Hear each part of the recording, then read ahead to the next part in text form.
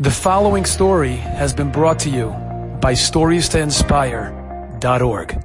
The Chidah brings a story of an individual that is what you call in Yiddish an oisvarf. He was a thug. He was a criminal. And every aspect of his life was corrupt. At some point, he had a midlife crisis and he realized that he lived a life of such depravity. He lived a life of such evil and such wickedness. And he felt terrible, but what could he do? He had almost hit the point of no return. Every part of this person's life, inside and outside, was rotten to the core. And he came to the Chidah and he said, what should I do? He cried, Demai Shalish, he cried bitter tears. And he said, I'm at the point of no return. I can't change my life. There's so much that I have to clean up and there's so much that I have to rectify. But Rebbe, he said to the Chidah, I thought this through carefully. I'm maskim. I agreed to do one thing. Tell me, what can I do? Is it tefillin? Is it Shabbos? What should I focus? What should I focus on? And the Chidah said, it's none of the above. The Chidah said, promise me that going forward, you won't say a lie. You'll be 100% honest. And the fellow thought about it. No, not Shabbos. It's hard, not kashrus. That's hard, not all the other decadent things that he did. Okay, he says, Belina, I'm going to say the truth going forward. And that night, his buddies came over to him and they said, we have this whole theft heist that we have, this a major plan. Come join us. And he joined them. And halfway through, he says, I can't participate. They said, why? And he says, because what happens if we're caught and they interrogate us? What do we have to do? We have to deny it. I promised the Rav I wouldn't lie.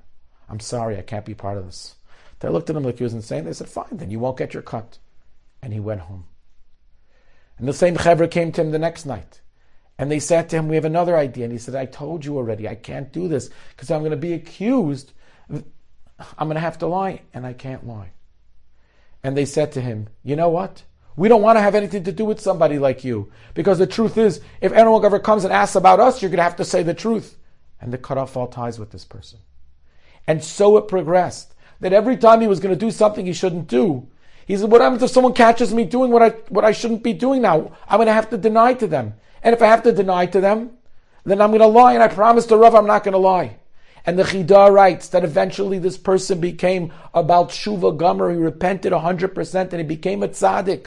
Why? Because of emes, because of the concept of the idea of being 100% truthful. And a page in the playbook of the Chidah is really our lives.